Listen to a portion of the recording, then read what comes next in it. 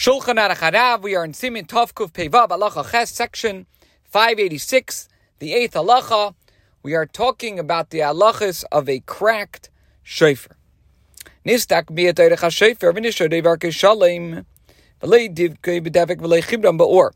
So there are opinions, two different opinions. If less than half of the length of the shofar became cracked, and these halachas apply to a crack that penetrates the entire thickness of the shofar. So let's say less than half of the length of the shofar became cracked, leaving the majority of the length intact, and the cracked part was not glued together or fused with fire. So then, some authorities maintain that this situation is governed by the same laws that apply to a perforated shofar. Thus, even if the length that remains from the end of the crack until the mouthpiece, and here when we say mouthpiece, we are not talking about something that is added to the shofar. It simply means the narrow end of the shofar that is held against the lips.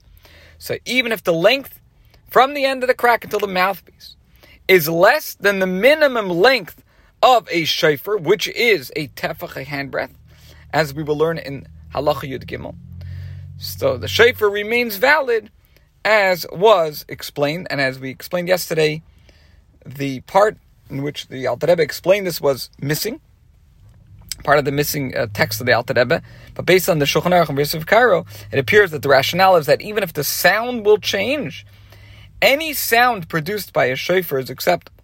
Okay, so that's one opinion. Yeshem and other opinions maintain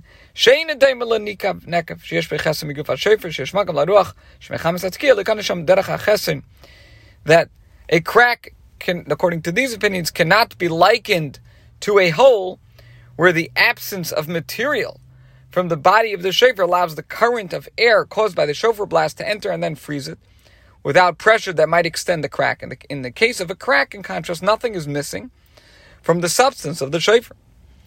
Since the current of air has no way out, the resulting pressure may cause the crack to extend further and eventually split the entire length of the shofar. These authorities argue, therefore, that any crack, even of the slightest size, disqualifies the shofar. It cannot be called shofar because ultimately it will become cracked from end to end. So you can't call it a shofar because it will not continue to exist as a shofar. However, if it is held together tightly with a string or a cord, it is acceptable because the string will prevent it from splitting further. Well, the Inyan halacha, the Alter Rebbe concludes that with regard to the halacha, yesh lahachmir kisvara ha'acharino, one should be stringent and follow the latter opinion. Now, that's in a regular situation. Av b'shas hadchak she'ein shofar acher matzoi yesh lismeich al svara harishayna. In a pressing situation when there is no other shofar available, so in that case, one may rely on the first opinion. This concludes halacha ches. Halacha tes 9. Nistak ha-shofar l'rach b'dahainu ksviv ha-keifai. The following laws apply if the shofar becomes cracked around its circumference. If the crack encompasses the minority of the circumference and the majority of the circumference remains intact at that point, shofar is good, it's valid. This applies even if the sound of the shofar changed from what it was originally before it was cracked. For all sounds produced by a shofar are acceptable. And the shofar is kosher, it's valid, even if nothing is missing from its substance at the point of the crack, and thus the current of air has no way out, for an air current will not extend a crack unless the shofar is cracked along its length. Let's say halacha is different if the majority of the circumference of the shofar does not remain intact. So if the length that remains from the end of the crack until the mouthpiece is less than the minimum length of a shofar, again, which is a tefach, a handbreadth, the shofar is invalid. It's puzzle.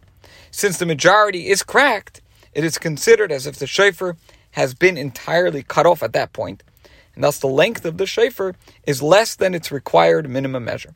Therefore, even if its sound did not change from what it was originally, before it was cracked, the shofar is puzzle, it is invalid. Mitzvah Hashem, we will give a different case at the end of Halacha Tes and tomorrow's shir. This concludes today's shir.